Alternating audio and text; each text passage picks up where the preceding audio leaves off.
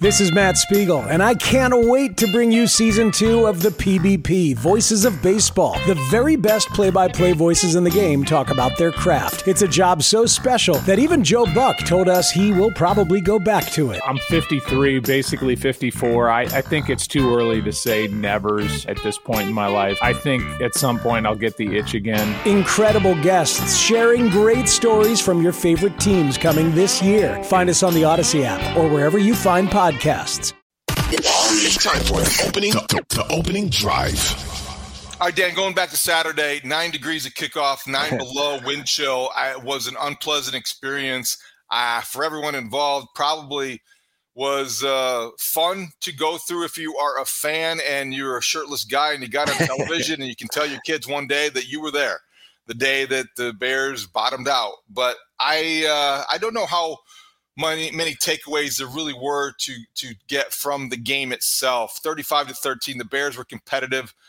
for the first half. They had a halftime lead, and then the Bills woke up. They were in that game because Josh Allen kind of let them stay in that game. But to me, the overriding takeaway was the talent disparity between a Super Bowl contender and one of the worst teams in the league. Well, David, when I watched it back on Monday morning, it was more clear to me that the Bills came to town with like their C+ offensive effort, maybe C+, somewhere in that range. And they rolled up 429 yards and won by 22 points, right? And so it's a clear tell of, obviously the Bears were shorthanded. They shut down another couple defenders on Friday with Jalen Johnson and Kindle Vildor going to injured reserve. And they're just trying to make the best of what they have left on the playing field. But the fact that the Bills could do just about whatever they wanted in the second half was telling to me, because you had running backs going for long touchdown runs without being touched. You had the Bears dominated on both lines of scrimmage, offensively and defensively. You had a team, and we'll get into this at greater length in our QB1 segment, in the Bears that couldn't get anything going offensively after their opening drive of the game, only managed 6 points after the first drive of the game. And it was in large part because the Bills made schematic adjustments and decision to make sure that Justin Fields, the runner, wouldn't beat them. And he didn't. And then they didn't. And so there are things to unpack in there. While the result was predictable, while the result wasn't surprising, there are some things within that game that are illuminating if you look closely. On my list of concerns, or at least the weaknesses that were exposed, the running defense, again, topped the list. 254 rushing yards by the Bills, the worst showing against the run at home since 2007. The Bears have backups replacing backups. I get it. In the secondary, I felt like they had 3 rookies at cornerback, which if you do that and they're all kind of in backup roles, except for Kyler Gordon, you're going to have some problems. Jaquan Brisker did not have a good day. He's had a solid season, but he's one of those guys that on one of those 31-yard touchdown runs by Devin Singletary did not sell out and was not in the right position and the position you're used to seeing him in. So run defense, number one, to me was a big problem. The offensive line was a mess. Larry Borum was exposed at left guard. You thought that was an opportunity for him. I don't think he passed that test. And then just overall, you just look at the execution and the lack of a downfield passing game with wide receivers who are just not getting open. Yeah. It's all related. Yeah, well, and the full context is going to be important to this one, just given the conditions out there on Saturday afternoon. And so you do give the Bears a little bit of wiggle room and a little bit of leniency, given the fact that the passing game couldn't get going because the wind was a disaster. The cold was, Arctic and extreme. And you even see it on Cairo Santos's first point after touchdown attempt, where the snap comes and poor Trent Gill's got like a catcher trying to catch a wild pitch, get out there, grab it, get it down, and Cairo Santos makes that kick. More on the kicker in a little bit as well, but so you give him a little bit of wiggle room. But I think the concern is that if Justin Fields doesn't make rapid and marked growth as a passer within the Bears passing offense, even when they get him upgraded talent on the offensive line and receiving core, this league is full of really good coaches and really gifted athletes who are going to understand that if you're a one-man gang and the only thing they have to do to stop you is take away your threats as a runner, you're in big trouble. And so Saturday was just not a warning of that, but it was at least I don't know what you'd call it, but it was just a show that you better have more in your toolbox as an offense. And that's on Justin, it's on Luke Getsy, it's on Ryan Poles, it's on Matt Eberflus, it's on everyone to collectively get the pieces together that can bring together a balanced, versatile, complete offense so that you don't have to rely on a 50-yard scramble every week in order to have offensive success. It was a grim reminder, of how far you have to go, I feel like, because the Bills are a team that you can envision playing for the AFC Championship, getting to the Super Bowl, and they were in a game that they basically controlled, but it wasn't really reflected. The score ended up, I think, more indicative of the kind of game it was. Yeah. They were 8 points down, one possession with 9 minutes to go, and then the Bills pulled away. I want to ask you this before we get into our game balls. So Leslie Frazier, a guy that you know well, defensive coordinator, is getting a lot of credit for the way that they defended Justin Fields. And I don't know, in talking to Dave Wanstead on the radio and just talking to other people and watching it again, I essentially think that they did was their defensive ends were just smart and disciplined. They were committed to containing Justin Fields in a way that was just responsible. And you build a pocket, the 4-3, the cover 2, the shell that you create, the umbrella, however you want to describe it, is very safe. And you concede certain things. But what the defensive ends in this defense did while Oliver was blowing it up inside, they were able to contain Justin Fields and not let him get outside to the edge and not make one guy miss and everything be disruptive. How did you see it unfold, and what was your best understanding of why they were as successful as they were in limiting Justin Fields to 11 yards on 7 carries? So we can talk about a couple things here, and one of them is what you just talked about. Look, if you were going to defend the Bears' read option game, you're going to want your, we saw the Falcons earlier in the year deploy the mesh charge approach and basically use something in their toolbox to make sure that Justin Fields handed the ball off and didn't get to the edge. The Bills used a whole different approach by keeping their defensive ends out wide and trying to limit things there. They also used spies, both up front and on the back end of the defense to just make sure they had eyes on Justin Fields at all times.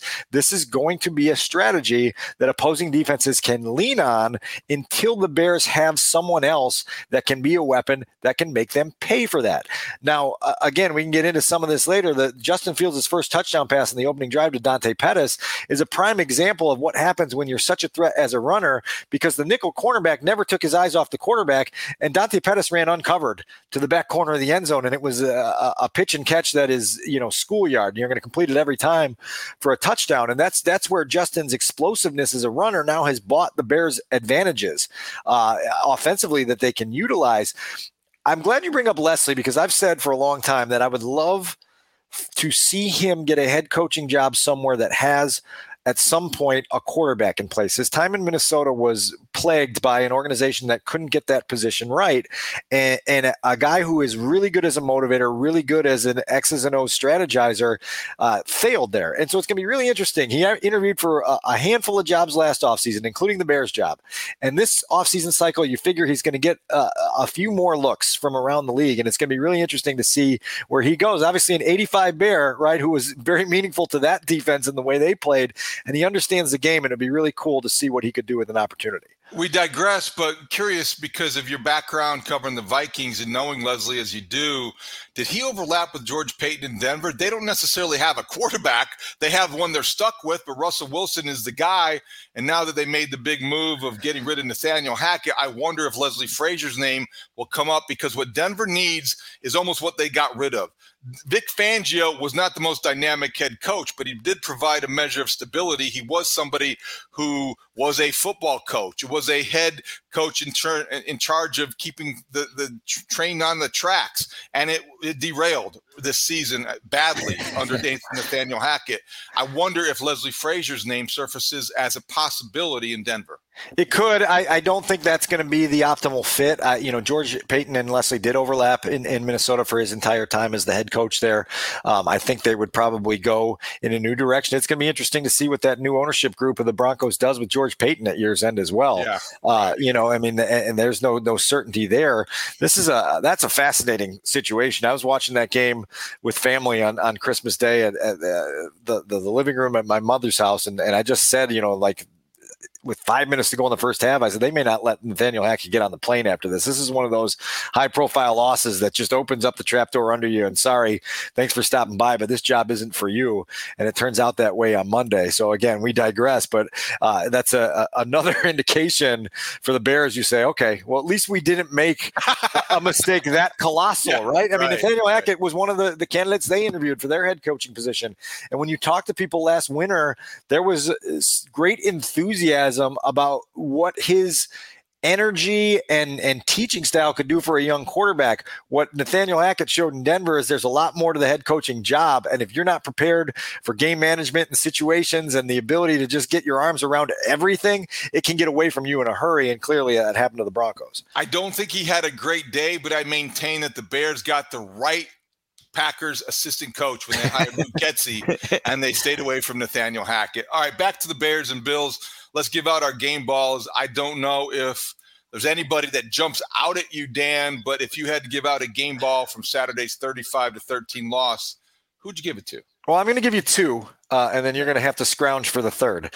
But I'm going to give you Kyler Gordon first because of the ability to take the ball away in consecutive weeks and the ability to continue to show growth in his rookie season that tells you, okay, we are trying to identify building block pieces, guys that can be game-changing playmakers on a team that eventually will want to contend for a playoff spot.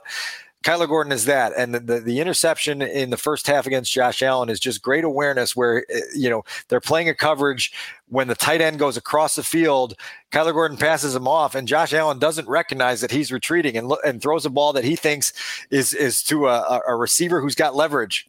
And Kyler Gordon just retreats on the play and goes up and shows his ball skills. I think as much as anything, he gets the game ball for his ball skills and picking that pass off. Again, 2 weeks in a row of that, you're moving in the right direction when you've got a talent in the headliner of your draft class to take the ball away. I'm also going to give you Matt Adams, and just for the sheer fact that the fumble that he forced was the hits principle personified. It's teaching tape in terms of getting to the ball carrier and then getting a fist on the football and knocking that thing out and getting a takeaway that Elijah Hicks ended up recovering on the ground. And so it's just an important thing down the stretch of the season for Matt Eberflus to have guys' attention enough to continue to execute the things he's been preaching. Matt Eberflus didn't give us an exact number, but said after the game on Saturday that there was a goal that the Bears set for their last 4 games. Well, they've got 6 takeaways in their last 2 games. I would imagine, if I was guessing, that they maybe set a goal of 10 takeaways for the last 4 games. They got 6 of them in the last 2. Let's see what they can do against the Lions and the Vikings. Only getting 3 points out of those 3 takeaways. That was the disappointing part. The fact that he created them is a good one. Those are good ones. I'm going to be the guy that is always thinking of the kicker, always going in that direction because I am sympathetic to what they go through. Cairo Santos, the Bears scored 13 points. He was responsible for 7 of them. And I think that when you look at what he has been through, and last week there was a seminar basically citywide on Cairo Santos' mental state and whether or not it was physical and mental and don't talk about this and do talk about that. He kicked a 35-yarder, he kicked a 37-yarder, and he kicked a PAT. And he did it on a day where the conditions were as bad as they're going to get. The ground was like concrete. The temperature was distracting and the winds were swirling. So I think that Cairo Santos came back in a big way, and for that, he gets my game ball. So Tyler Bass would echo your sentiments because Tyler Bass, who's one of the better kickers in the league, missed 2 kicks and just noted after the game that it was really, really difficult to judge anything out there on that field. There's a point pregame, David, where we're sitting up in the press box and Bigsy and I are looking at the goalposts in the south end zone and the flags are pointing due north. And then we look to the north end zone and the flags in the north end zone are pointing due south. And then we look at the American flag above the stadium and it's blowing directly to the lake. And you're like, okay, good luck anyone trying to judge this wind, because you look in 3 different places of this stadium right now and it's blowing in 3 different directions. And so good luck being a kicker. And to your point, we saw it on a Sam Mustipher snap that got away. Yeah. We saw it on a Patrick Scales snap that didn't get away. We saw it on a couple Josh Allen passes that fluttered. The football was impossible to track. And so again, for Cairo to be dealing with what he was dealing with, come in and make 3 kicks is no small thing. All right, so let's get to our 3-word reviews. We get back to, you solicited some post-game, good idea, and you've got some that you want to share before we share our own, if you were able to come up with your own, because some of the ones that we got on Twitter at Take the North Pod, pretty good. This is I got to give old colleague Rich Campbell credit for introducing this, because you get some creativity, you get some wit, you get some good stuff when you solicit these. And so here's a handful of the ones that I liked from Saturday evening. Mike White at I am Mike White gave us the festive ho ho do, which I loved. And Homer Simpson. Similar theme from Matt M., who gave us ho ho hum, which I think was also appropriate for this ho hum team and this ho hum season. We go to at Grignock, gave us Tanky McTank, which I know you love. I love that one. Tanky McTank. Okay. All we're doing is tanking. Eric Hansen gave us Fields Legs Matter, which is something that we just talked about a minute ago, and we'll talk about more in a bit in terms of the need to use that as a weapon, and now the need to find something that complements that offensively. At Audio Jack, at Audio Jack, not sure, gave us almost the off season. Talked about that a minute ago. Okay. I can't wait for the offseason for about 15 reasons. 2 more games. But I think that's there. At Zach Ferguson, or at ZFerg94, Zach Ferguson gave us "Hurt So Good," which I think is a note on those who are enjoying the losing because of what it means for their draft status. Also, you cannot overlook the reference to John Cougar Mellencamp, probably that I am. Right. Yeah, no doubt. Yeah. I thought you were going to sing it for us, right? No, I don't think we'll do that. No. It's so good. There you go. Come on, baby, make it. All right, and then our last one comes from edit that out. Our last one comes from at Tank13917, and he says, "Future looks bright." Okay. If he says so. Really? Yeah. So that leads me naturally to mine, which was close to what? Close to what? This theory that the Bears are close. I will get into more of this in a minute. I don't know what they're close to, and I don't know why the future is looking so bright to so many people. But yours. Okay, mine would be coldest reality yet. Love it. Coldest reality yet, certainly in the way of the temperature. 9 degrees, 9 below wind chill. I think it got down to 12 below wind chill according to some reports. Yeah. And just the reality that, these are the Bills. This is what a Super Bowl team looks like. This is what happens when they wake up from going through the motions in the first half. And this is what you are. Look in the mirror, and boy, you are not one off season away, maybe 2 off seasons away from being the team that is opposite you on the sidelines. So that was, to me, the 8th loss in a row, the coldest reality yet. I love it. And listen, it's not going to be as cold in Detroit. I'm going to go spend New Year's Day in New Year's Day in an indoor stadium at Ford Field, and hopefully the Bears will warm up in some regards there against a Lions team that's been hot recently, but came back down to earth this week, and then obviously has one of the worst defenses in the league, which should be a get well remedy.